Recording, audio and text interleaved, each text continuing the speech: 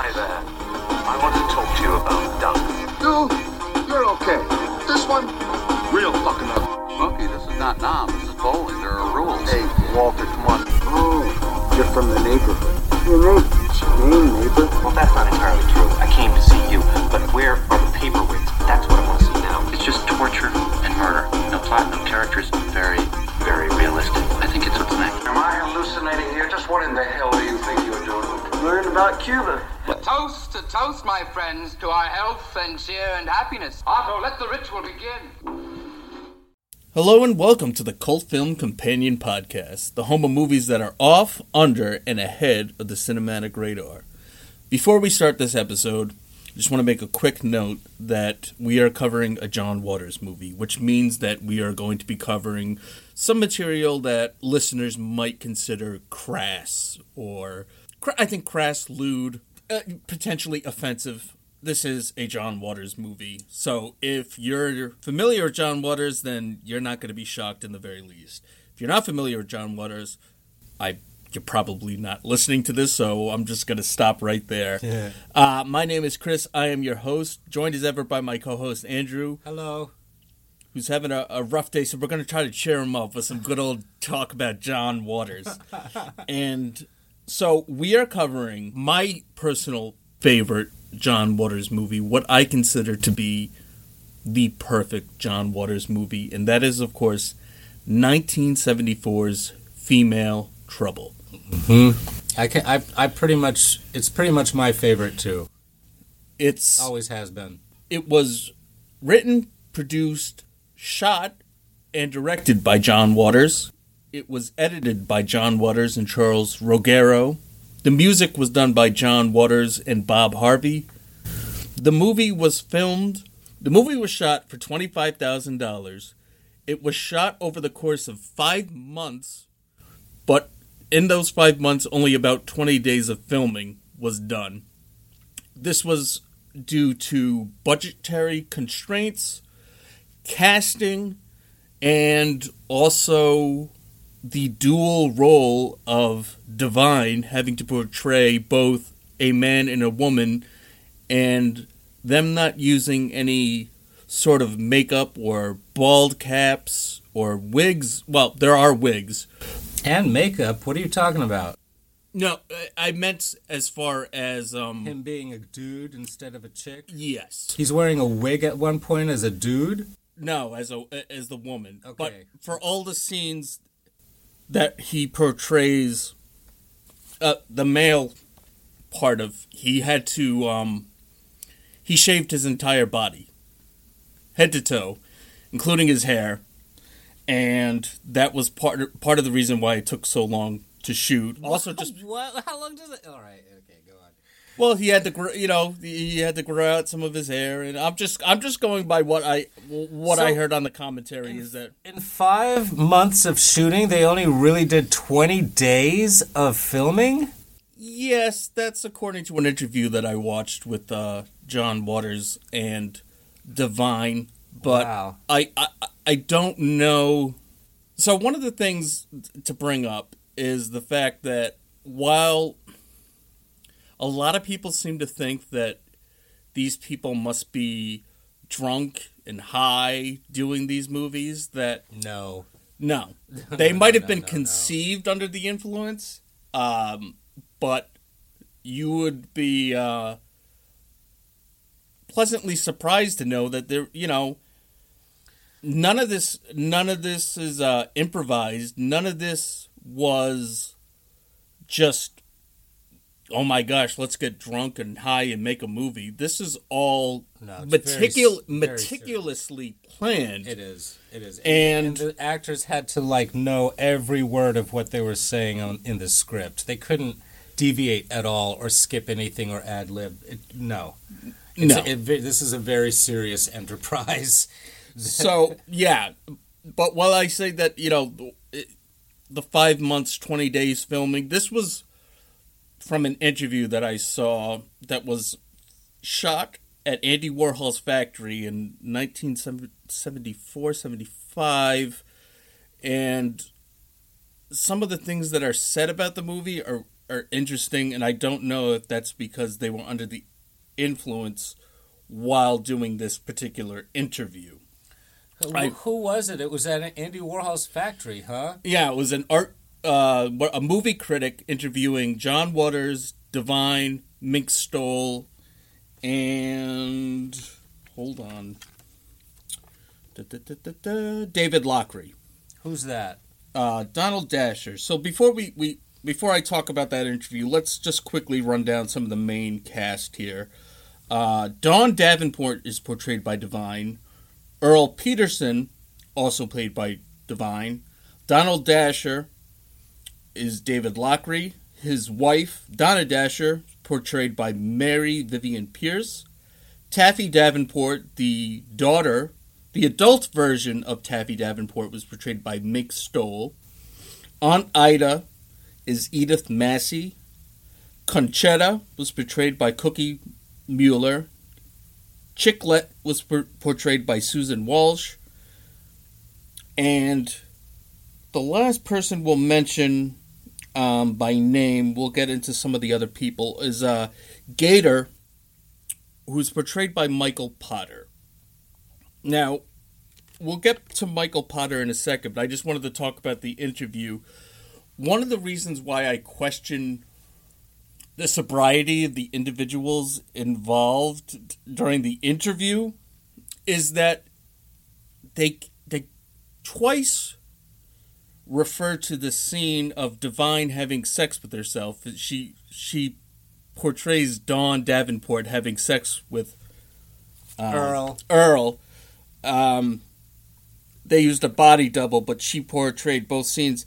Is that twice they referred to it as a rape scene, which it clearly isn't. So, is it? Is it not? No, it's very consensual, and then it gets downright erotic when he goes down on her. It's very, and she leads him to the mattress in the dump. It's not like he's forcing herself. And even in the commentary, they never refer to it as a rape scene, but that's just my questioning. But this was the interview where they brought up that they was shot over 5 months and they only did about 20 days of filming, and, okay, their substance use outside of when they're making a movie is kind of notorious. Pretty much everyone involved. Some of the people have died because of drug-related issues. That being said, let's just get into Female Trouble and why it's so brilliant. We basically have a very dark, raunchy at times comedy, which is usual for John Waters. But this is also one of the most, I don't know if prolific's the right word, but it's one of the most scathing satires of media and how we glamorize violence done by Mr. Waters. I mean, was that his intent? No, it wasn't. This is your observation. That's my observation, because also in that interview that I was talking about, he mentions that he just makes, and I'm going to quote him, he makes movies to entertain the audience and to show them something new. And he talks about how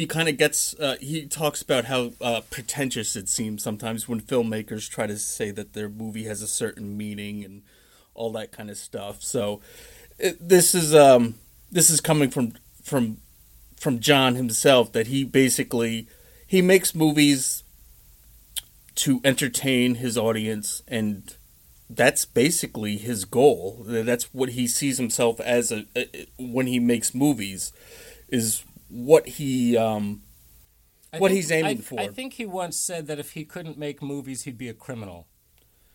I think he said that once. Yeah, he also said that. He also said that he would like to have been a defense lawyer. Oh, right. But he would only like to defend the worst of the worst. So he was some of the people that were highlighted by John Waters and the rest of the cast were the sets done by Vincent Peranio and the costumes and makeup by Van Smith. I absolutely love all the costumes that are designed in this movie. They are... So, yeah. He mentions Douglas Sirk as an inspiration. And I'm familiar... And he also mentions Imitation of Life, which is a Lana Turner vehicle. It was actually a remake of a Claudette Colbert movie, a black and white Claudette Colbert movie.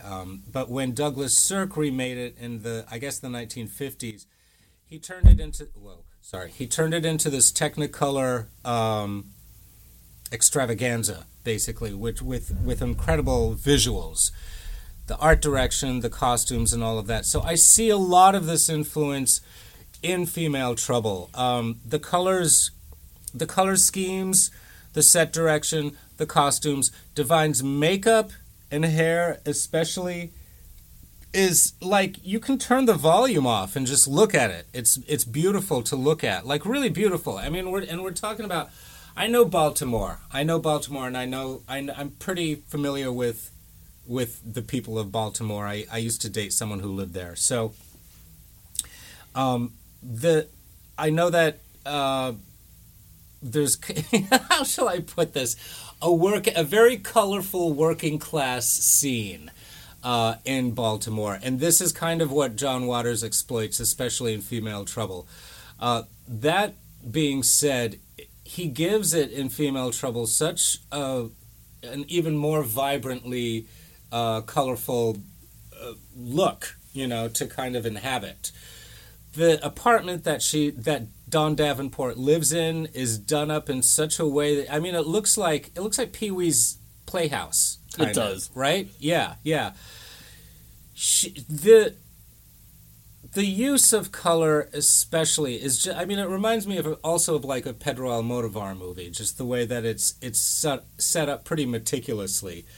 So that's one of the main things that I really, really notice is just the production values that he's able to instill on a very small budget in this. I guess he filmed it in one of these apartments, on that street in Baltimore. So, yes, the set of Dawn Davenport's apartment was an empty loft above the Divine thrift shop, the clothing store where his Dreamland production crew basically hung out. Who, Divine's or John Waters? What do you mean Divine thrift shop? That was the name of the store. And Divine didn't own it? No. It was just called that? Yeah. It was owned, I believe, by Pat Moran. It was owned by somebody involved in the movie. Yeah.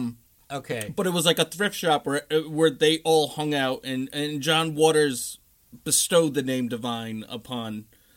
He gave nicknames to a lot of his kind of they're all films, but I see it as a theater group. Yeah. I see it as a theater group. Yeah. And especially something like Female Trouble. I think you commented when we were watching the movie, it could almost be a play. Yes. We only have a couple different sets. We have Dawn Davenport's apartment, which was an empty loft above the store. Above the store. The Dashers' apartment is actually John Waters' actual apartment at the time. Okay. Just remade. And he actually commented on the apartment. He goes, a lot of this stuff is mine. But he made notice, and I think I mentioned to you when we were watching it, is that a picture of the Taj Mahal in the background? He goes, I don't know where that painting came from. It wasn't mine, but they put it up and I liked it, so I kept it in the movie. Well, they're supposed to be kind of like new agey. Not that the Taj Mahal has anything to do with that, but it seems to be their little nod towards, creating kind of a little ashram for themselves. And I'm talking about the Dashers. Yes. Yeah. It's very much a bubble movie. Everything exists in this bubble. Yeah. And it's a fun little bubble. Oh, it's a Although, I do need to say, like, these characters, these characters are desperate. like there's a real desperation that underlies what goes on in Female Trouble that I didn't really clue into until I watched it this last time. And it's done in such a way where these people are very, sprightly, for lack of a better word. They're very idiosyncratic and quirky and fun.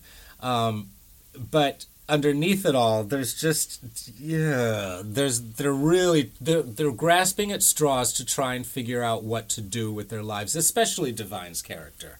She's really trying to have a life. Really trying. Now, this movie was written explicitly as a vehicle for Divine. And it's a wonderful vehicle for him. I think he prefers to be called him. Actually, in one of the interview that I was talking about, the at the factory, the Andy Warhol interview, he likes Shim. Oh my God! he does not before all the pronoun stuff. Yeah, this was wanted before to be called Shim. Yes, he preferred Shim because I'm not doing that. The interviewer asked, are you a transvestite? And he goes, no. And he goes, well, what do you prefer? And he goes, to she, him. And I know that John Waters has talked about Divine. Okay. It's just like he never had the she thing. Yeah, the transgender thing kind of going on. So I'm gonna say him because John refers to him as him. I think even just throwing out he or she, just Divine, I think just exemplifies this person. Like the word is perfect. Yeah. But I think it's unfortunate that a lot of the people not completely familiar with John Waters, everything with John Waters and Divine, a lot of people kind of get hung up on a couple of the infamous scenes from Pink Flamingos, and that's kind of it. Okay. I think that's kind of like the notorious scene for Pink Flamingos. It's almost that it's become bigger than the movie itself, is the fact that Divine eats dog shit. Right. And it's real dog shit that he ate on. It almost seems that people that haven't even seen the movie they know the scene. Well, I mean, the scene's in there for a shock value, so I mean, you get what you ask for, right? Something like that. And I think even if you haven't seen the movie, like you kind of know the cover art: Divine in this red gown, pointing a gun with one of the plastic flamingos on the side. He knew that he could never top Pink Flamingos, and it's worth noting that Female Trouble was the next movie for John Waters and Divine. And wasn't a commercial success initially. No. It was over the years that it became what is known as a classic movie, a classic John Waters movie. It still is my favorite. I saw Female Trouble for the first time at the 8th Street Playhouse in New York City, where the Rocky Horror phenomenon started. It was a midnight showing. It was a midnight double feature, actually, of Female Trouble and Myra Breckenridge, which we will do at some point. Yeah. So it was my first time seeing both of those movies, and it was a great double feature. But it was fun. It was a lot of fun to see both of those movies, but especially Female Trouble on the big screen for the first time. Yeah. I just remember that scene where Divine is doing his nightclub act and jumping on the trampoline. Oh, did we all hoot and holler over that? That's just so brilliant. Brilliant. It is. So brilliant, yeah. And then getting into that, what is it, that crib with the fish, and then just smearing the fish all over his body. Right. It's just, yeah. It's awesome. So, this was not one of the first John Waters movies that I ever saw. I saw this later into my... Okay. I went through this period where I became, obsessed with John Waters. And I had to see everything that he did. Yes. The point where I owned a copy of Polyester with the scratch and sniff cards. You had the scratch and sniff cards. And do you still have that? No, it's been lost. Collector's item. No, it's actually now available. If you get the version of Polyester through Criterion, they do have. I mean, they're not the original cards; they've been remade, but they do have the scratch and sniff. With there's a poop one, isn't there? There's some they've interesting. Got all that now, huh? Yeah. Okay. But so this was kind of I think the first John Waters movie that I ever saw was Serial Mom, and that was just because I was at the right age when that came out. Mm-hmm. And then it was one of those things like on the peripheral, I knew of Pink Flamingos. It had this notoriety, even though I hadn't seen it. Mm-hmm. It was one of those movies, and then once people talked about it, I had to see it. Mm-hmm. And since then, I've seen pretty much everything that he's done, with the exception of some of his very earlier movies. Eat Your Makeup, I haven't seen. Okay.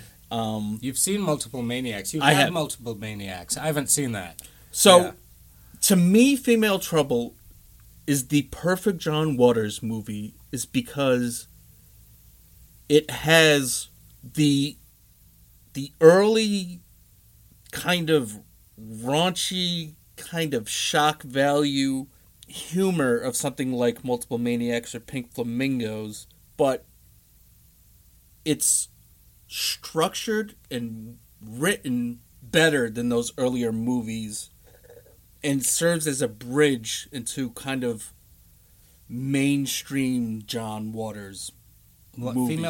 Female Trouble? I think is a bridge between the two. Okay. And I think it's perfect because for someone, I personally don't particularly care for musicals. So something like Hairspray and Crybaby, I like, but I would put them on lower tier levels. Because they're musicals? Well, because they're musicals, and also just because of the movies as a whole. Okay. I mean, I would consider Hairspray to be his bridge into mainstream. Not even Polyester. I would maybe Polyester, but I would consider Hairspray to be the one, because Hairspray was the one where people. You know what? Maybe it's just because my age at the time. I was a teenager when Hairspray came out, and we all, those of us that knew about John Waters and those of us that didn't know about John Waters knew about Hairspray. Sure. Yeah. So and then after Hairspray, then it was Crybaby, which he had to reshoot the ending of, I believe, where she sings him out of jail. And that's the first movie without Divine. I guess Divine passed away between Hairspray and Crybaby. I believe so. Yeah. So, I mean, after Hairspray, it was just a whole different ballgame for John Waters. But anyway, so let's get back to Female Trouble. Go on. So, this is the first instance of John Waters contributing to the music of one of his movies, which is why I say maybe it's not the bridge, but it's like the pre-bridge. Maybe it's the toll booth before you get to the bridge. Okay.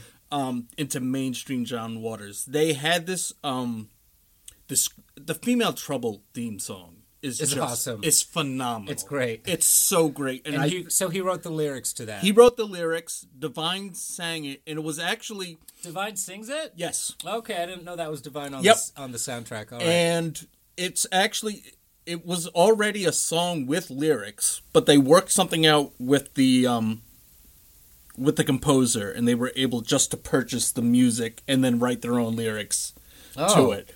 I wonder what the original song was. I have it written down. I'll tell you after the podcast. Okay. And maybe if I feel up to it, I'll edit it in right now. Okay. What the song is called. Owned the song. I think it was called Black Velvet Soul, and he got what he called just the music without the words, and we made a deal together to do this song. To me, it's pitch perfect. Like, it's everything that I like about John Waters is in this movie. Mm-hmm. It's got filthy humor, but the story is compelling. just the whole atmosphere of this movie. It is so much fun. This, it feels like if I jumped into a John Waters movie, like this is kind of like what I feel like it's got everything. Yeah. We have a scene in high school, which he does a lot. We have trouble with the parents, trouble with the authority figures. We have these over-the-top characters. We have quotable dialogue. We have random acts of violence that are like. And the violence is handled in such a way where it's like a comic book. It really is. It's hard for you to really be disturbed by it, even though it is disturbing if you really like ponder it for half a second. Sure. It's kind of like, what? She just chopped off her hand? Right. She just threw acid in her face? What? I mean, it's like those... It's like a woman's prison film. But we do get a women's prison film. We do get a women's prison film toward the end. That's what I'm saying, why it's perfect. Like, you have a courtroom drama. Yeah. You have...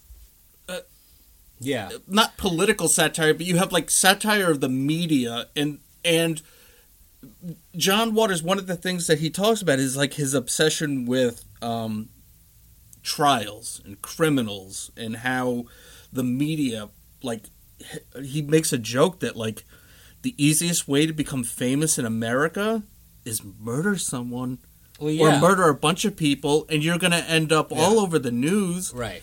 Like, what's that tagline for Chicago, the movie? If you can't be famous, be infamous. Right. I mean, it applies completely to this movie, and I feel like Female Trouble could be a musical. Like, it could happen. These characters could burst into song. That's the level of reality or hyper reality that it exists on. Right. Yeah. Now, I also want to say, just Divine's performance in this is so good, really, really good, and the parts where Divine goes, starts getting crazy. Divine is like, I don't know what they're giving him. They call it liquid eyeliner. Mm-hmm. It's probably speed. So they're giving him speed, and the way he acts all of that is right on. He strikes every glamour pose in like a matter of seconds. I know.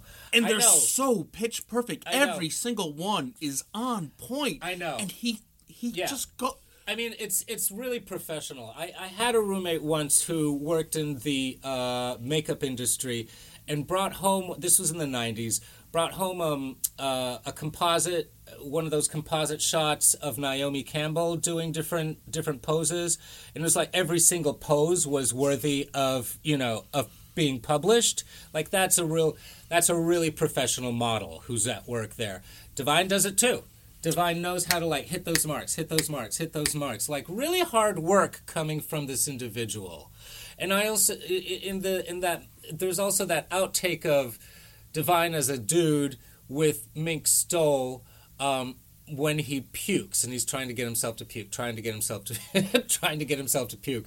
and he's so invested. Like, it's just this is a real pro. Like, going to work here. I actually wanted to mention a couple things, and you happen to bring up that outtake. Okay. I want to talk about Divine's performance, but I just want to say, go ahead.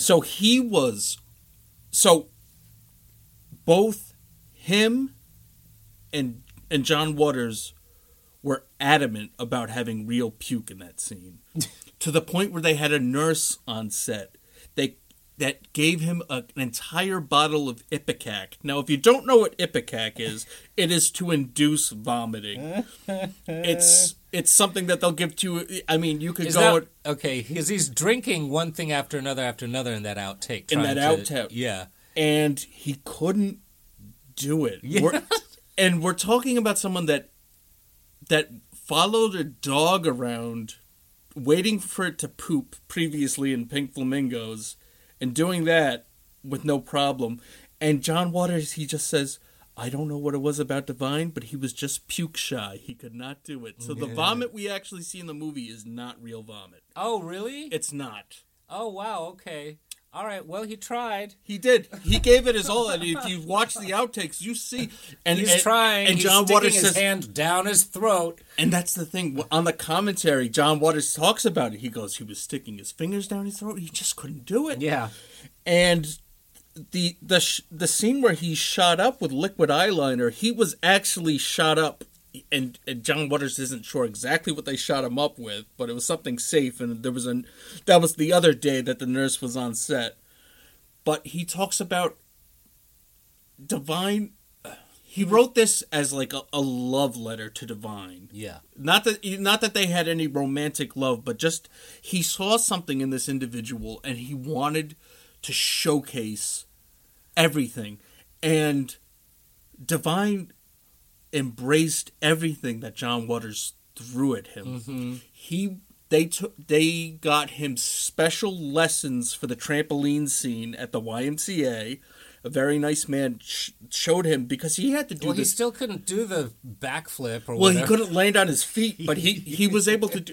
You got to figure, Divine is not a small individual either. Yeah. It's just the fact that he didn't complete the flip, but he completed 75% of it. He just happened to land on his back. But even John Waters said he very easily could have hurt himself seriously on it. As someone that grew up with a trampoline, used to have friends on the trampoline, and we used to do stupid stuff on there. I remember we had an incident where somebody flipped and fell on his head. And his instant reaction to me was, "Oh my God, I'm paralyzed. My neck is broken. Oh my God, I'm paralyzed. My neck is broken." Oh boy. And me and my friends... Our response to him was laughing, and thankfully he's fine. He had no issues. I think they call it a stinger. Okay. Where you just, for an instant, you're, I guess it happens a lot in wrestling and boxing or UFC. You get hit, and they call it a stinger, because, you think you're paralyzed, but it's just your nerves just instantly going, boop! Mm-hmm. Mm-hmm. So the fact that he took trampoline lessons, and then I had to commend him. So there is a scene where he jumps into the river. Now, mind you, this was November. It was sleeting in Baltimore. He jumps into a river, and one take, swims across, fighting the current. He's about to get swept under. And he said, John Waters said, and he made the mark of where exactly he was supposed to come out of the river. Yeah. Didn't lose his wig. Yeah. He... this performance, say what you will about some of the... I know some of the people who, the acting in a John Waters movie. I'm put that aside and just, like you said, you can watch this without sound, and just the physical acting by Divine is just amazing. Mm-hmm. The looks that she gives, the facial acting, the slapstick humor. Mm-hmm. And then there are really subtle moments that are beautifully nuanced when Divine is giving. There's one that a monologue that Divine gives on the stairs of Don Davenport's house that's very touching, very simple, very low key. And it's those low-key moments. And then when Divine is waiting tables in a diner at one point, just very subtle, but very effective anyway. And just moments of... I saw Divine as... I saw elements of Divine's personality that I hadn't really noticed before, the quieter aspects of it, which are there in Female Trouble. There are moments that are very, very quiet and very, what's the word I'm looking for? Lucid. That's a good word. Very lucid moments. Because there are scenes that are ridiculous and over the top. Right. You said, but there's also these very... ponderous almost. Right. Kind of, I mean, that monologue on the stairs especially, just kind of reflective. Oh, and I can't remember what Divine is actually saying, what Don Davenport is actually saying, but it's kind of just it's beautifully written, really beautifully written, and something to do with, oh, woe is me, I only, try to to do what I can in this life, and sometimes it's just not enough. I don't know if I'm even getting close to what she actually says there, but it's beautiful. It's beautiful. Basically, another reason why I love this movie is that this character of Dawn Davenport is kind of like, it's like a grotesque Kardashian that just wants to be famous for no particular reason other than she just wants to be famous. She doesn't have any particular skill. She's not particularly beautiful, so to speak, in a conventional sense. But she wants nothing more than, she wants to be famous. She wants to be notorious. Does she? I mean, does she really, or is that something the Dashers kind of put on her? I mean, she definitely says yes when they offer her, exposure in publicity and fame. I mean, she's not shying away from that at all. But I mean, is that really her original intent? I don't know if it's her original intent, but by the end of the movie, we see that that's all that consumes her. She wants nothing more than that. Yeah, but I mean, a lot of that is that liquid eyeliner that they're giving her. A lot of it is the drugs. But it's because of, what she became because of this. I almost see it like E! Entertainment Television going to one of the Kardashians and saying, "Do you want to be famous?" And the Dashers coming to Divine and being like, "We want you to be famous." Well, I mean, maybe if, E! Entertainment was just like, we're going to get you really fucked up on drugs and make you famous. Which I could see, I shouldn't say this.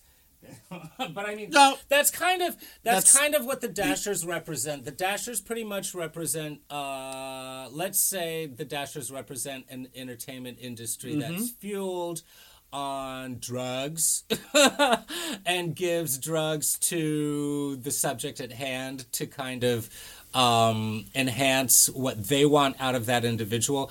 This was kind of, we were talking about, with Beyond the Valley of the Dolls, we were talking about Valley of the Dolls and how Judy Garland quit Valley of the Dolls when she found out that the Patty Duke character was based on her. That's the Judy Garland whole saga, is infamous for the industry getting her hopped up on drugs, basically, on speed. Yeah. Getting in downers to come down off the speed, but speed to create, the performance that they wanted out of her. Well, and you can see it. You can see it in her movies. So this is very, very similar to what the Dashers do to Dawn Davenport. Yes. And I want to clarify now that in hindsight, scratch the Kardashians, if anyone has seen the Anna Nicole show from E! Entertainment when that was on. That poor girl. Yes, that poor woman. But it kind of, that reminds me of what happened with... So they fuel her with drugs, they take her picture, they encouraged horrible behavior from her.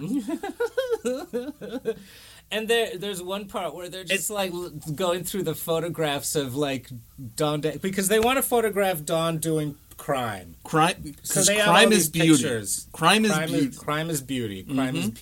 Crime is beauty. Right.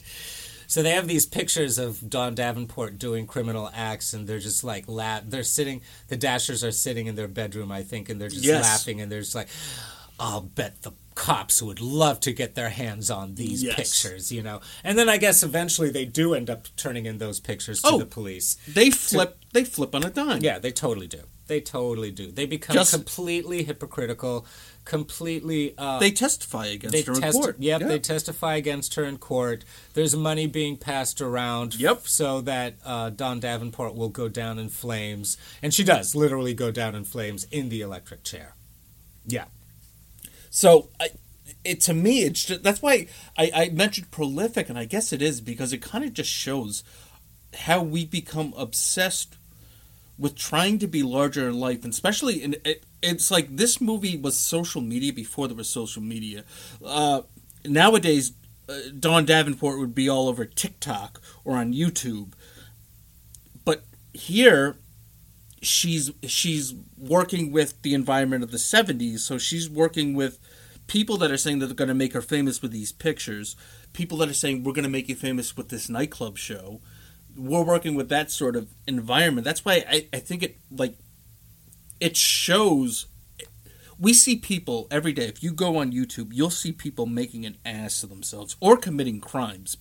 You see it all the time on social media. People accidentally filming themselves doing something illegal that maybe they didn't even know was illegal and then getting busted for. But we have this whole kind of just this larger than life kind of persona that we see ourselves in, and then we have somebody like the Dashers come and kind of give us that little push, and then all of a sudden we kind of shed some of our inhibitions and we're willing to do just about anything, like shooting up liquid eyeliner. I mean, I can relate to this to a certain extent. I was actually one of the finalists for the very first Real World on MTV. My whole life is almost could have been stuff.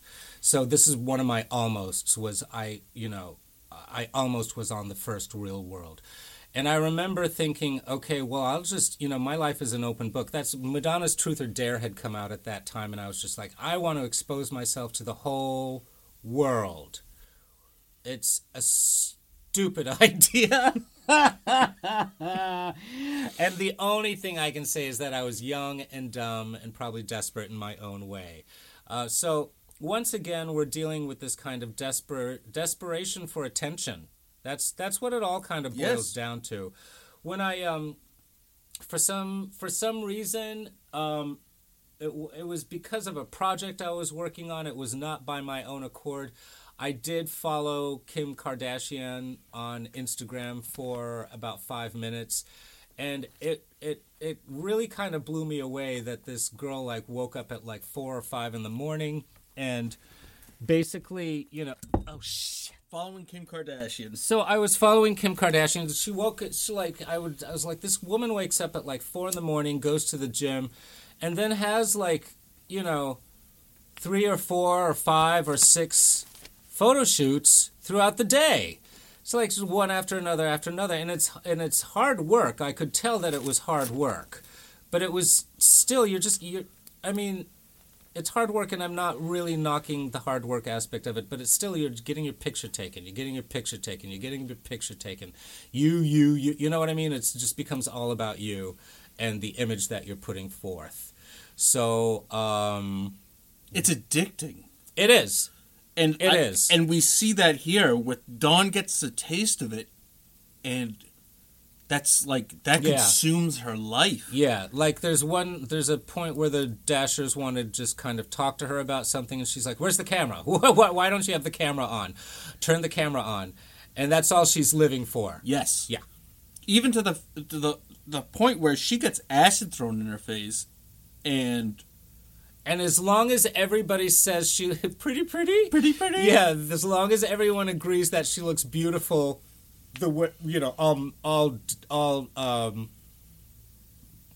scarred, basically scarred and mangled, she's like, okay, I'm fine with it. I'm fine with looking this way. If this is what's going to get me the attention and get me the pictures. Absolutely. Yeah. She insists that they have a camera there when they're taking the bandages off. Right. She's totally wrapped up in those bandages.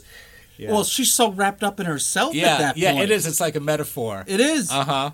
And this unwrapping of her, she becomes an even bigger icon in this little world that we have here. Yeah. I also remember once knowing a drag queen, and when he was getting into his outfit and becoming the persona that he became when he was in drag, I remember saying, "Oh, you look beautiful," and his response was, "I'm a creature." That was right from his lips. I was like, okay, and I got it. I was like, okay, I think I get this now. Right. What you're doing and why you're doing it, type of thing. It becomes in my opinion, the best drag queens elevate it to performance art, and that is definitely what Divine does with what Divine does. It becomes performance art. It does, mm-hmm. And John Waters talks about how he saw Divine as the Godzilla of drag queens. Well, and you see that in Female Trouble, especially by the end when Dawn Davenport now has basically a mohawk and is so like revved up on that liquid eyeliner. It's just everything becomes really bass and guttural. I mean, she's basically growling at this point. This is at the end of the movie. This is by the end. Like everything's been working its way up to that point. But by the end, she's a beast. She is. And it's very interesting because they wanted to harken back. There's a scene in Pink Flamingos where Divine's walking down the street and everyone reacts to her like horrified by her. But in Female Trouble, she's like dancing. It's like a walk dance. It's fabulous. It's amazing. It is amazing. It was all guerrilla filmmaking. Yeah. You know, these are real people sitting there. Yeah. And on the commentary, John Waters, he goes, nobody seemed to react to her I think it was because of the scars. They thought she was handicapped. So they were being polite. Polite. And you can see that they're not really in shock or horrified. They're kind of... you know how it is. Yeah, when you see someone and it's kind of like, oh dear, and you just kind of like sit and be polite and smile. Yeah, you don't think there's anyone behind the wheel, so you just kind of like you sit there and go, okay, you do your thing. Yeah, you're not bothering or hurting me, so right. You seem to be you seem to be off in your own world, but you're not hurting anybody, so do you, right? Yeah, and it's so brilliant. And again, I love John Waters movies. Regardless of what you say, they all have amazing music. Oh yeah. He talks about he's like I don't understand why filmmakers use these songs that everybody knows. Like, you know, there's so much talent out there, so many independent bands, so many independent musicians. You know, get a friend or two or three to like contribute to your soundtrack and get some original stuff. And not only so I love the Female Trouble song, but I also love that song when Dawn Davenport's going down the street. I think it's like the Dig It song. It's like D-I-G-E, something yes, like yes, yeah, yes. It's so good. It's so good. It's perfect for that, too. And I know people... He just has impeccable taste when it comes to like picking music for his movies. Mm-hmm. He picks these songs. Mm-hmm. Like... He just has like... I don't know. He knows exactly what he's doing. And I think that from an outsider point of view, like if I showed my parents a John Waters movie, they would say, this man's out of his mind. He just lets whatever happen. But it's so meticulously planned. I mean, this is why I call it cinema. I mean, I think Female Trouble is real cinema because it's putting onto celluloid. It's putting onto celluloid back when they were still using celluloid. Mm-hmm. Vision that is, I want to say, all-encompassing. I mean, it's got the heights, you know, of like, you know, a Douglas Sirk movie, and then it's got the lows of a grindhouse pornography flick. I mean, you're covering a lot of ground there, and a lot in between as well. And this movie is punk. Yeah, this movie is punk. It is. It's a punk movie. Uh-huh. And like just the way that the movie was made is very punk, do-it-yourself kind of roots. But then we have probably one of the first on-screen depictions of a mohawk. You got to figure this is 1974. Punk was, you know, it wasn't in the mainstream though. Like, and Divine's got this. She's got the mohawk at the end. I know, and it's amazing. I know, and it looks really good. That's the thing. It looks like it's real. Right. But it's a great style. Like the hairstyle that accompanies the mohawk is kick-ass. Well, we got makeup a too. burn scarred face and a mohawk. Yeah, you don't get more punk than that. And then like a bell-bottom jumpsuit thing that Divine is wearing as well. It's just like genius. He talked John. One of the costume designer and the set designer were talking about how they turn trash into art. They turn things. Yeah. They basically just found everything and the way that everything is composed, and especially I think it was just upon this last viewing where I realized how dope and on point every person's costume in this movie is. Yes. Everyone has their yes. Mrs. Dasher, the outfits that that Mrs. Dasher wears, I mean, are so. It's so, I want to say bougie, but it's not even bougie. It's really like aristocratic almost, what she's wearing. Trashy aristocratic. Yeah. I mean, is it even trashy? I guess it is kind of trashy. It's not like real designer. No, it's just like what you think a designer. It's almost like it's like a discount. It's like thrift shop bourgeois. Kind of stuff, but everyone, even the minor characters, all have these unique aesthetics, these unique costumes, these little mannerisms, the way that they act. Everyone. Yeah. Even Gator has the coolest little suits that he wears. So let's. We talked a little bit about Gator before we started recording. I'm just going to replay here what I told Andrew previously, is that my only criticism of this movie, and it's no longer a criticism because it actually is actually what happened, is I said that my only criticism of the movie was Michael Potter's performance as Gator. Everyone else was familiar with John Waters. They were part of his troupe, his Dreamland troupe. He had all worked with them before, and his performance seemed odd to me, and my initial thought was, it kind of seems like they pulled this guy off the street and threw him in this movie, and he had no acting experience, and he didn't seem to really kind of gel with everyone else. That turns out to be the case. The role was initially written for somebody else, who ends up in the movie as a minor character, as one of the other hairdressers.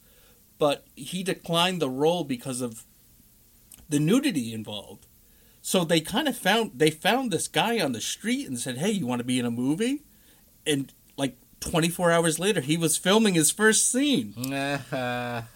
So I gotta rescind my criticism, because it's not a criticism; it's a fact that this was just a guy on the street. And now knowing that and rewatching the movie today with the commentary to prepare for this episode, I was like, you know what? His performance works. It does. It works. I mean, someone's got to be the straight man. Well, in all of this. It's very interesting that you say that, because John Waters says that he has no. How do I put this?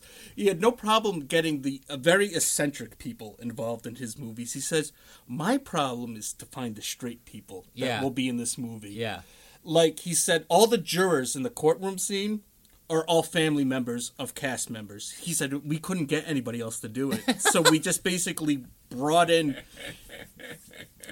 family members. I love it. He says, I got no... you would think most directors... I'm going to have to find a drag queen that will jump into the river and swim across the torrent in one take, or do this trampoline. That would be, I would think, would be the hard part, finding someone like that. No, for John Waters, it's finding, I guess, quote-unquote, normal people or regular Joes. Normies. Normal, according to this movie... Normal people and heterosexuals are boring, which I love. I love that that's the precedent that is set down. That, I want to say, when Edith Massey is talking to Gator, Edith Massey plays Gator's mother. Aunt. Aunt. Thank you. Aunt Ida. Aunt Ida. That's right. And is saying like, I wish you would be queer. I wish you would hook up with another hairdresser. And then she says, what does she say? The world of heterosexuality is a terrible and boring life, something to that effect. I'm afraid you're going to have kids and a family and an office job. I love... So it's a total flipping of, what straight people say about gay people. And then John Waters is talking on the commentary. He goes, it's the anti-coming out scene in a movie. Yeah. It's the reverse coming out scene. Yeah. So I remember, just like you had heard that audio about reefers in Beyond the Valley of the Dolls before you saw Beyond the Valley of the Dolls, I remember hearing that monologue that she gives Gator in audio form before seeing Female Trouble and not knowing it was from Female Trouble. So that has been used, that has been sampled. I mean, that's a pretty famous moment in movie making. And that's in 1974. So, 1974. I could go back to 1974 and stay there forever. Yeah. And Female Trouble would be playing at, like, the art house down the street. And I could just live like that for the rest of my life. So, this movie actually has some of the best reviews of any John Waters movie. When it initially came out? Well... Or since? When it initially came out, I think the most high-profile good review that it got was from Variety. Really? Yeah. Really? And since then... I mean, John Waters talks about the New York Times still to this day hasn't reviewed Pink Flamingos. I remember him saying that. So I guess by the time Female Trouble came out, mainstream publications were reviewing his films. And so that includes Female Trouble. So they actually gave Female Trouble a favor... Really? Yes. Variety magazine. Variety magazine gave him a very favorable review, but he said that his favorite review of this movie came from Rex Reed, and I'm going to read it here. Quote, "Where did these people come from? Where did they go when the sun goes down? Isn't there a law or something?" Unquote. He is the snarkiest. Isn't he? He really, really is. And I told you he's in Myra Breckinridge. He's the protagonist that gets a sex change and becomes Raquel Welch. You shall see eventually. I'm looking forward to that. Rex Reed, the movie critic. So 1970 not only was Rex Reed the film critic in Myra Breckinridge, but that's when Roger Ebert penned Beyond the Valley of the Dolls. So we have two big-time movie critics with very, with ostensibly dubious, credits. Yeah. To their screen name. Credits from the same year. It's funny because John Waters, there's a clip of him talking about Beyond the Valley of the Dolls, and he says that it's the best thing that Roger Ebert ever wrote, kind of as a knock to him. It could be true. Ebert, hasn't not been liked John Waters movies, so he gave that as a knock, and you know what? He's the bigger man here, and he loves Beyond the Valley of the Dolls, as do both of us. Yeah. And I just love that little knock at Ebert. The best thing that he ever wrote. And this is, Roger Ebert's a Pulitzer Prize winning film critic. He didn't. How do you become a Pulitzer Prize winning film critic? How do you do that? How do you get the Pulitzer Prize for being a film critic? I don't know. Am I mixing it up with the Nobel Peace Prize or something? Well, what's the Pulitzer Prize? Pulitzer's for writing in general. I didn't know that. And that includes film criticism? I thought it was for fiction I guess it would be for fiction and nonfiction, but I don't know. At some point they must have said something about film criticism or... We're getting off topic here because I don't know enough about this to talk about it. Yeah, fair enough. So, but it's just something else here that is worth noting. John Waters has two regrets about this movie. The first of which is the fact that it's dedicated to the Manson family member Tex Watson. Who the He Who had is Tex Watson? What? Was he related to Charlie? no. He was the guy that actually committed the murders. He was like the dude, the he was dirty the work dude. Yes, he was Okay. the one. Okay. And he said in hindsight, that he wouldn't do something like that now. He did it for shock value. He wouldn't do it for comedic purposes like he did like he had done for this movie. But he said he wouldn't do it because it would have in context it hurt Mr. Watson more so than it hurt Female Trouble for being dedicated to a member of the Manson family. And John Waters talks about how his view on the whole Manson family thing has changed over time.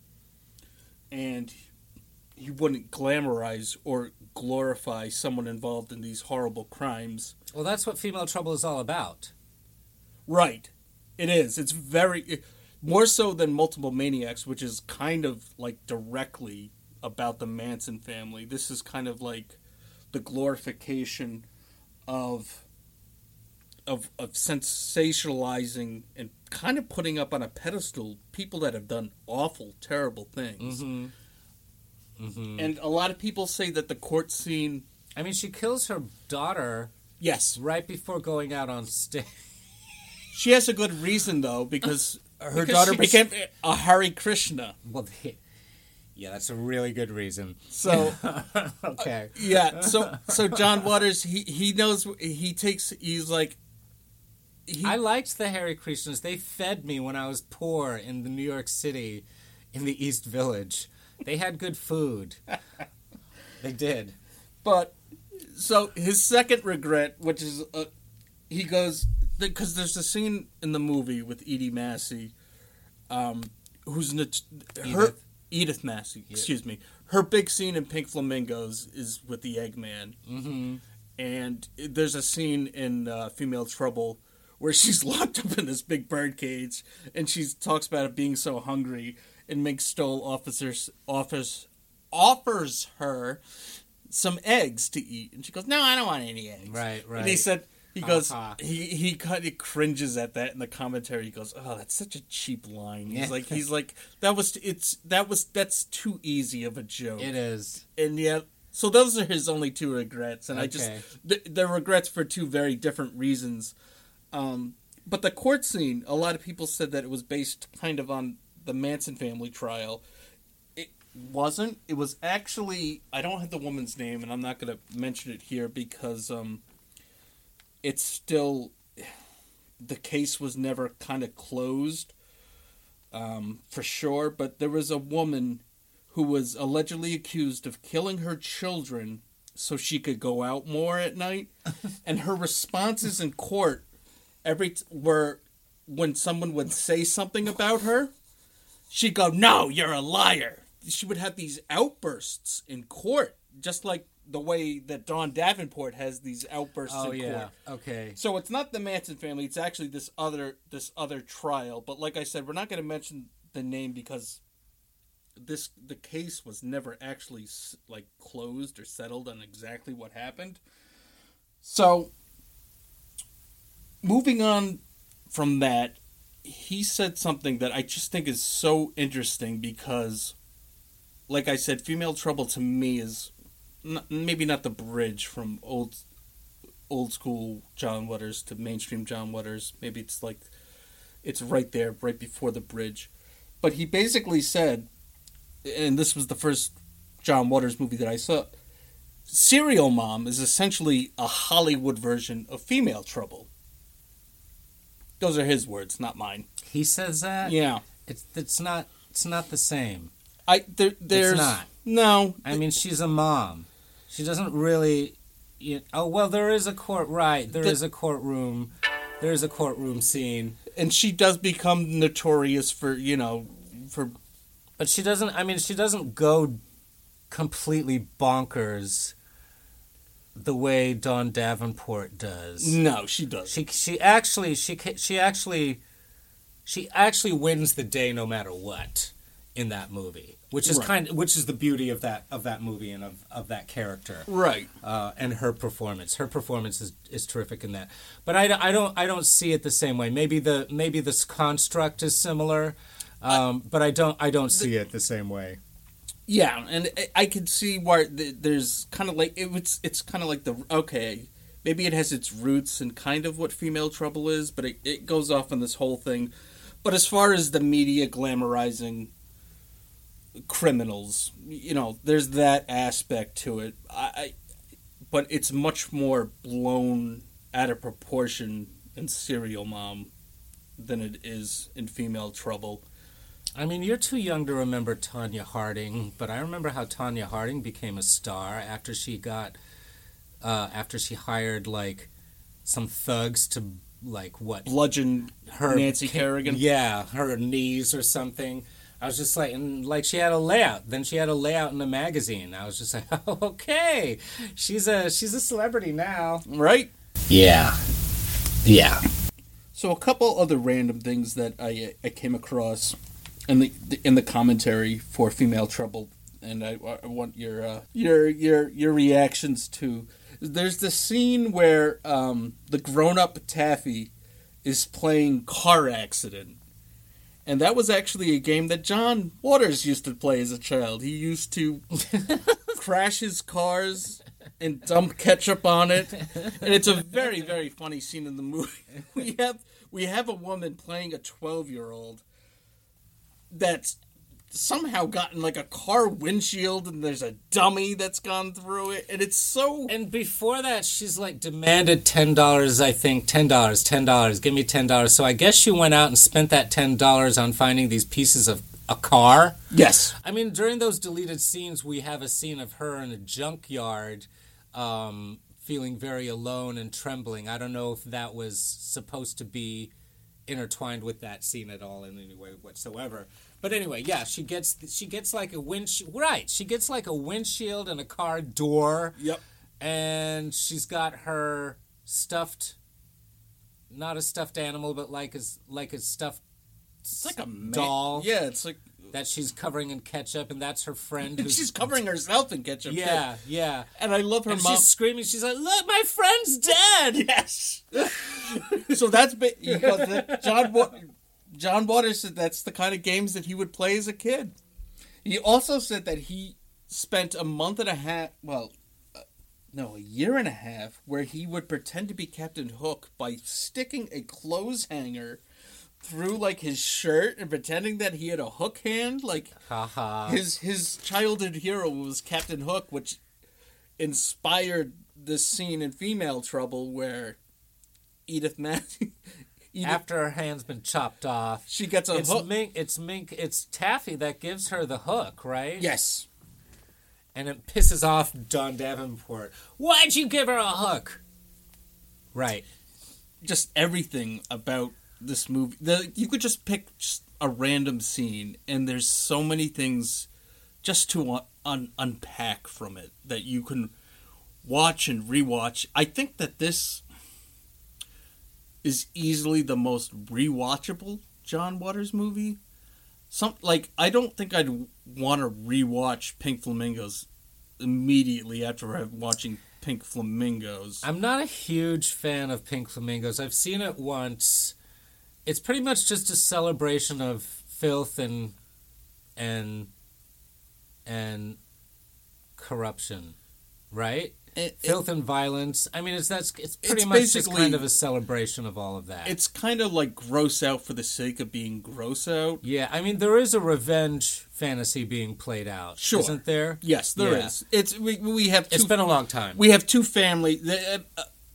Pink Flamingos is basically two families fighting over the title of who's the nastiest, filthiest, grossest family in the town. All right, and that's pretty much it. It's kind of like. It's not that it's a one-joke movie, but it hinges... Everything seems to hinge on the final scene, the scene that everyone remembers. While... The tar and feather scene or the dog poop scene? Well, the dog poop scene, the tar and feather scene, the implication of having sex with a chicken scene. There's a... Oh, right. There's a lot of gross stuff just for the sake of being gross. And I think a lot of people, why this didn't find its audience right away, my theory is because a lot of people were probably expecting Pink Flamingos Part 2. There's no gross just for the sake of being gross in this movie. Yes, there is. The skid mark scene? Well, the that sex scene? and that diseased penis. Oh, right. I don't know where they found that penis. That wasn't Divine's penis. I certainly hope not. No, it wasn't. I don't know what. Find that. What do you do? We're looking for a diseased penis. Who's got a diseased penis?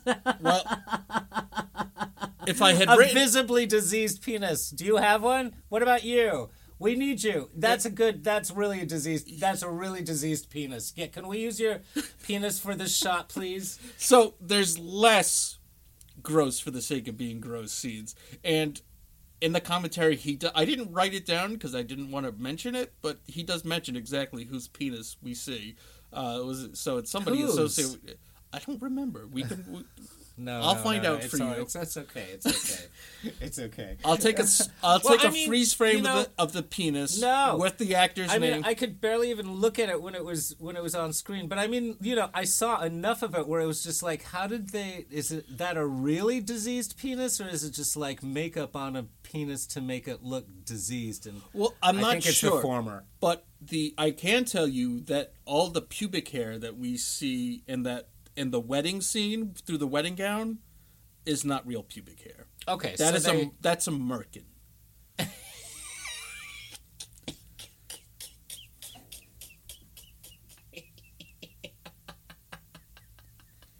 I can. I love that word. Do you know? Have you ever heard of the movie Can Hieronymus Merkin Ever Forget Mercy Hump and Find True Happiness? That's another one from 1969. Sounds like a bizarre Dr. Seuss novel. That's a trip and a half, that movie right there. But okay, so that's a merkin. Yes. That Divine is wearing under. It looks fake. I mean, that's some serious bush, basically. Yeah. That Dawn Davenport is sporting underneath her wedding dress. Well, she had to wear a lot of bodysuits because, as John Waters mentions, he goes, Divine didn't have breasts. Right. We had kind of a large, rotund man. And you see nipples on those breasts. And there's a scene when Dawn calls him to tell him that she's pregnant, you could see chest hair, like in the scene. When it's Dawn? No. When it's him. It's Earl. When it's Earl. Yeah. So. Okay. There's just so much bizarre stuff to talk about this movie. I could talk about it for hours, probably more so than I could.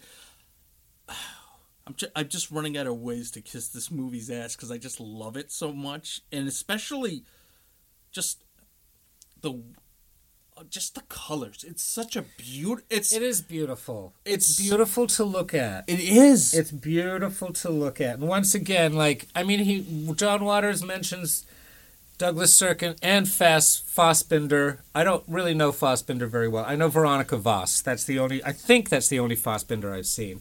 But the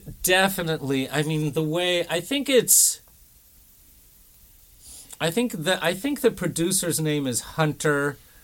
For Imitation of Life, who is responsible for the art direction for a lot of Douglas Sirk movies. But that whole Technicolor color scheme, is very much apparent in Female Trouble, even though I'm sure it's not Technicolor that's being used. It wasn't. But no. It still looks like it. It's that kind of vibrancy that's going on with the palette. And this is just a technical thing that I wanted to bring up, and it has to do with Female Trouble, and it doesn't. The way that this movie was restored for the version that we watched, it looks amazing, but it also looks like it was shot on film. And unfortunately, a lot of times, and I had to credit Criterion, please sponsor us. We love you. We love your movies. We watched a lot of them, and we're watching a lot more. They do such a great job of restoring these movies, but they still look like they're shot on film. And what's wrong with that? No. There's nothing wrong with that. I love that. Yeah. What I don't like is that I have seen a restoration. It was one of the Indiana Jones movies, and it loses this texture that film has. Yeah. And it looks too clean. It's too digital. Yeah. It's too safe. Yeah. And I like the danger of celluloid because you get some of the grit, but the way that they being Criterion restore movies, they do it with such care, and they go over each frame so that it maintains its texture and its tone as a piece of film. And when I say film, I mean an actual physical piece of film that you can hold in your hands, and not a digital shot from a red cam that costs a couple $1,000. And I just want to say that it's a technical thing. Some of you might find this boring right now, but I just love the attention to detail that they give movies like this, because I had seen Female Trouble quite a few times before I got this particular copy, but it wasn't until this copy that you notice how beautiful these costumes and these sets are. Like, you're able to see these details without losing the integrity of being shot on film. And I can't say enough. I like the flatness of things that are shot on film. For a long time, I had a really hard time with flat screen TVs because everything started to look like it was on video. I couldn't get past it. Even films, even stuff that was shot on film looked like it was on video when I would watch it. And I haven't really experienced that so much lately, but for some reason, maybe it's just because I don't watch TV that much anymore. But the flatness that comes with, a film stock is something that I prefer, definitely. So, yeah, this movie, it looks better than Pink Flamingos. It's shot better than Pink Flamingos. It has the music of John Waters being started to be introduced. This movie has it all. And I think that it works because it has its darkly gross out comedic moments, but it's also just it's a melodrama. It is a melodrama. It's a melodrama. And I just love... It's done under a very quirky, once again that word, quirky, but very funny and quirky guys, but it is a melodrama. We see the trials and tribulations of this woman. Yeah. The ups, the downs, everything in between. Yeah. From the cha-cha heels. Yeah, right. From delinquent to runaway to single mother, right? Not even a housewife, a single mother, to frustrated wife. Well, she never really. Oh, she does marry. Yeah, she does marry. That's right. Frustrated wife. That's right. Frustrated wife. To model. To career criminal. I mean, she's basically a career... To death row inmate. Yeah, I mean, Yeah, I mean, what more could you want from a role? No. Really. And Divine is divine in it. He is. Like, really, really, really... I mean, that's... it's... I'm going out on a limb, but it's like, it's almost Oscar-worthy. I mean, I just remember by the end, once Divine has turned into basically a monster, it's so jarring. And fascinating to watch. Really, really fascinating. And you've seen everything up until that point. I mean, you've seen Don Davenport have moments of trying to be like a real normal, quote-unquote, compassionate person, and then just, there's just no chance in hell eventually. Like, no. It's like it's her destiny to become... You do feel like it's her destiny to become what she becomes. Yes. And it's not, it's not something that is for her better necessarily, but it's riveting to watch. Yes. And I'm going to go out on a limb in here and say something. I think that if you did not tell someone that Divine played both Earl and Dawn Davenport, do you think that they would make the correlation that that is the same person? Well, I don't know. I can't really answer that. I mean, I've understood that that's the same person for so long. Okay. Yeah. But I'm just thinking that if I showed someone in a vacuum and didn't say, I would venture a guess that I would say 9 out of 10 people wouldn't think that it was the same person. I mean, especially since there's a scene where they're having sex with each other. Yeah, I mean, it's two radically different characters. But I just want to support what your sentiments about her performance, his performance is in this movie, is nothing short of brilliant. Mm-hmm. To play a drunk, butch guy to being a flamboyant, it's just like... I mean, it's also interesting to note that by the end of his career, right before he died, he had moved in with his parents again. He was living with his parents, and he had a reoccurring role on Married with Children. And I think he died in his sleep, and he died in bed, and he had next to him a script for Married with Children. And he wasn't doing the role on Married with Children as Divine. He was doing it as himself, basically. He always saw himself as an actor. Yes. I can't imagine every actor, as an actor, I know, like, that is kind of your dream, is just to be able to pay the rent and get paid for just being an actor, just for being not for being, an over-the-top character like Divine is, and that's what he got. He got that. He did. He was a working actor by the end of his. Yes, he was. His life. He was doing not only movies and TV, he was also doing theater. Good for him. And he deserved it. Yeah. Oh, theater. God, he was just. He's just divine. Like John. I don't know how he came up with the word divine. I guess it came from some, like, the Catholics saying that this is divine and that is divine. Mm-hmm. But he bestowed this name upon him, and it just accompanied. And that's why the documentary, which I recommend people see if you haven't, I Am Divine, which is just the life of this man. Mm-hmm. That's what he became. Mm-hmm.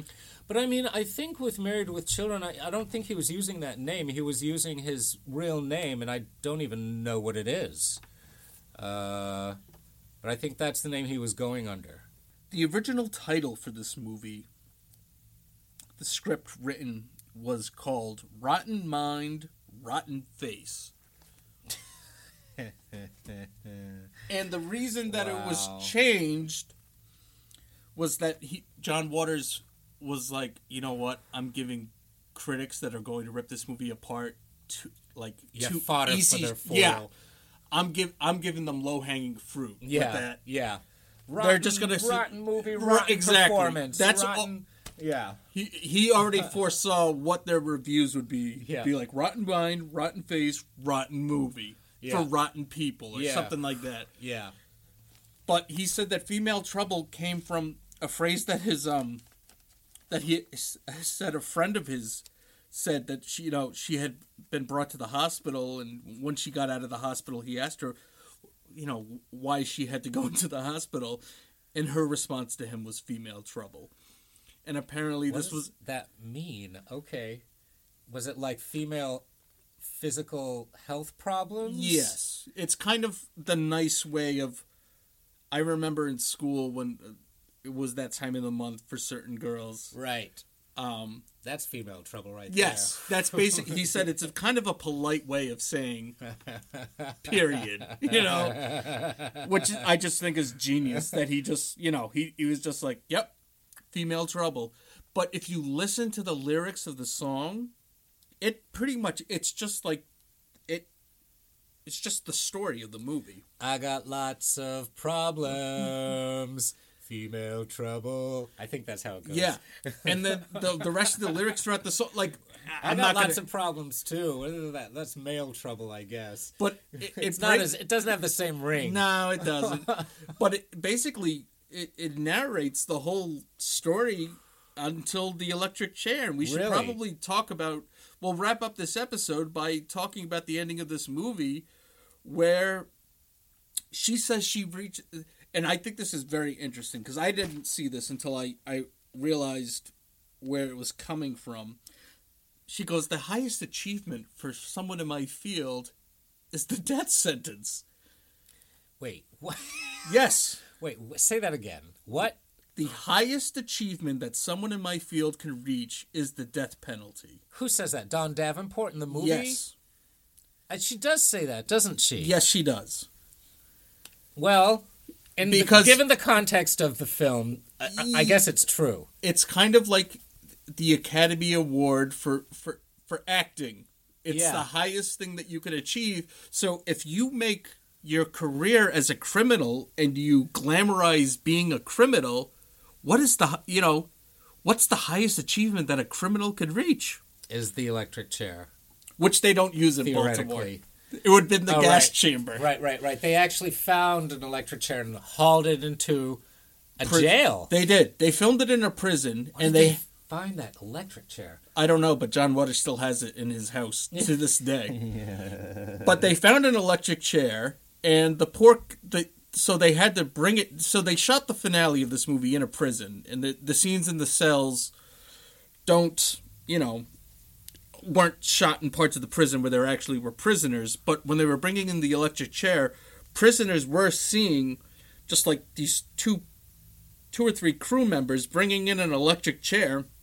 A lot of them were going, to bring back the electric chair. Because in Baltimore, I don't think, actually, at the time of the movie, not only did they not have the death penalty, but when they did, it was the gas chamber. So this probably scared a bunch of people to see this electric chair dragged in. Yeah. They should have used a guillotine. Brought in a guillotine for the scene. Or the scaffolding where they hang you. They just they kick out. Like for a noose. Yeah, you'd be standing there and like they kick out the on box. A chair. Yeah, they kick out the box underneath you and you hang. So you're swinging. Leave them swinging.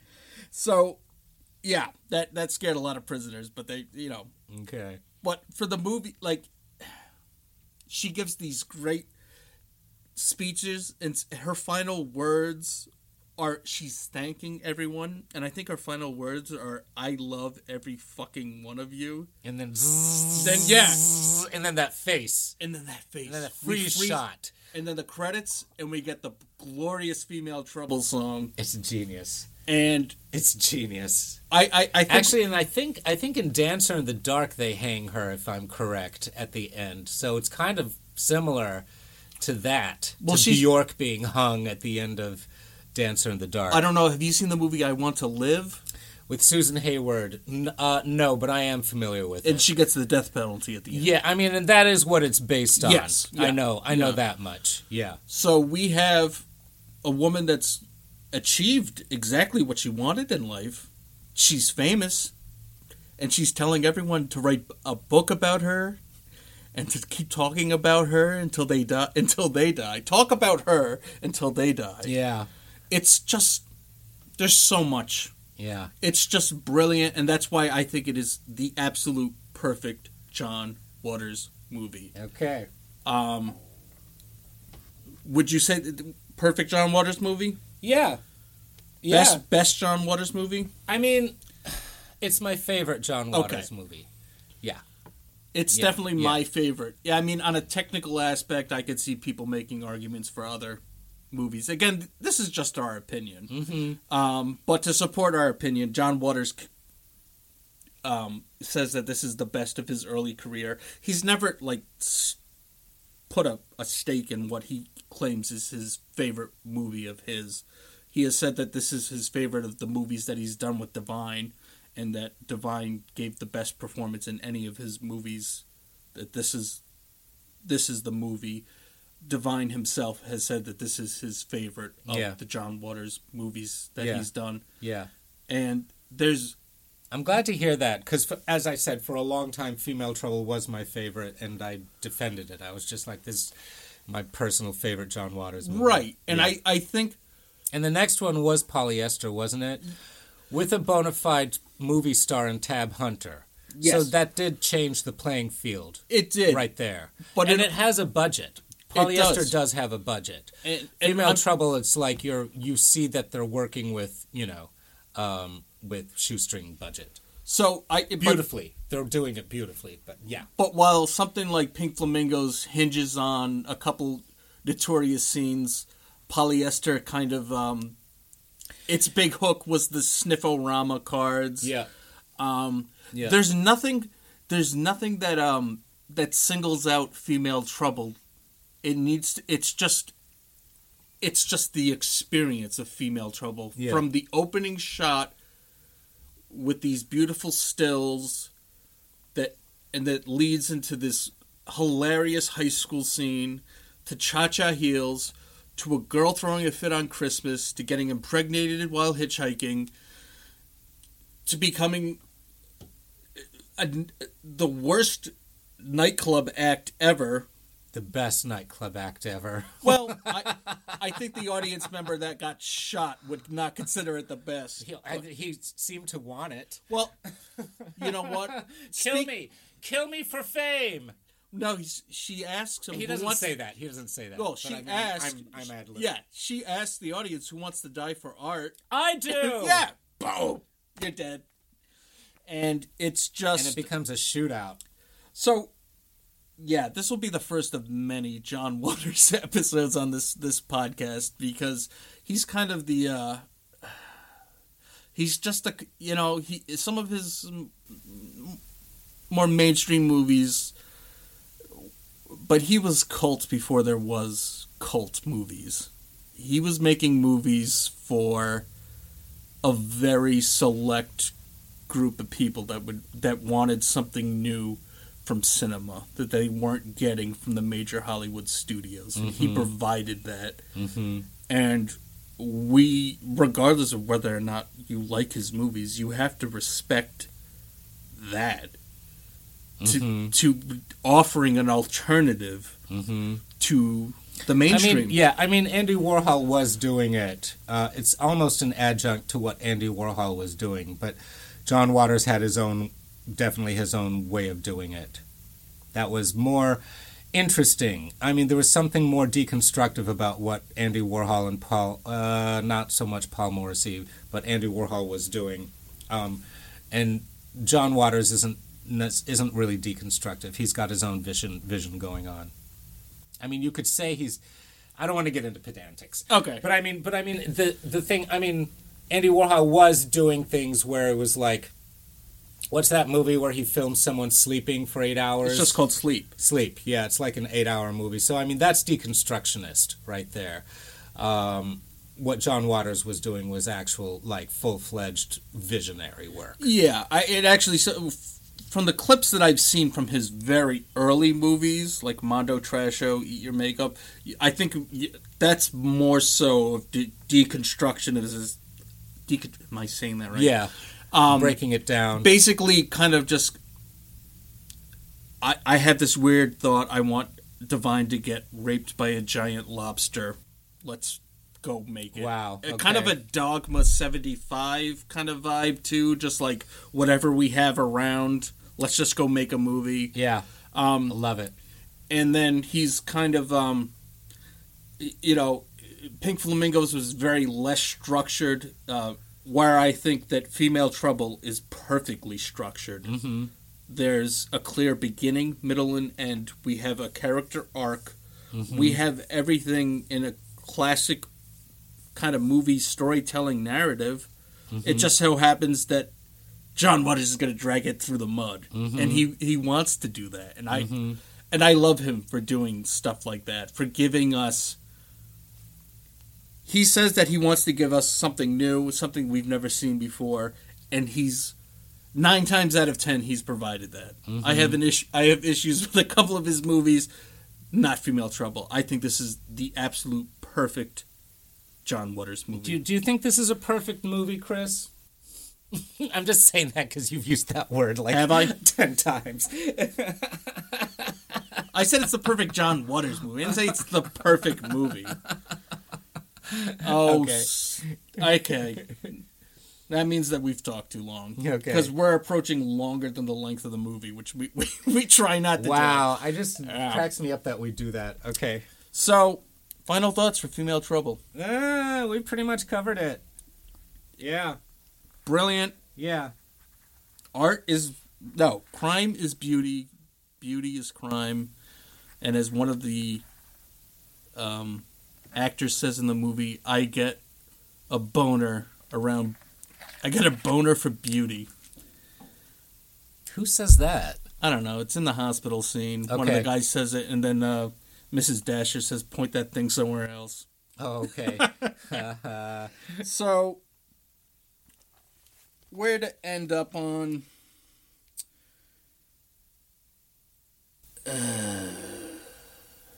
I wish we could freeze frame our faces and just play Female Trouble. Like, I just want to listen to Female Trouble now. It's a great song. I got lots of trouble. Yeah. Female Trouble. Thank you so much for joining us again on the Cult Film Companion podcast. We'll be back with another episode very, very soon. Thank you for listening, whoever you are, and whatever country you're in. Apparently, we have international listeners, which is fantastic.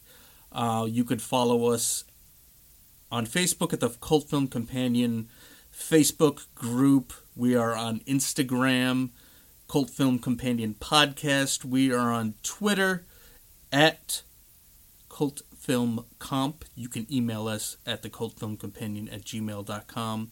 We are joining the Blind Knowledge family, which will be launching a website in the end of January, when we're very excited about that, to be on a new platform and hopefully get some new listeners. Please interact with us on social media and tell us what your favorite John Waters movie is. What are your thoughts on Female Trouble? And which John Waters movie would you like to hear us cover in the future? Thanks again for listening. Good night.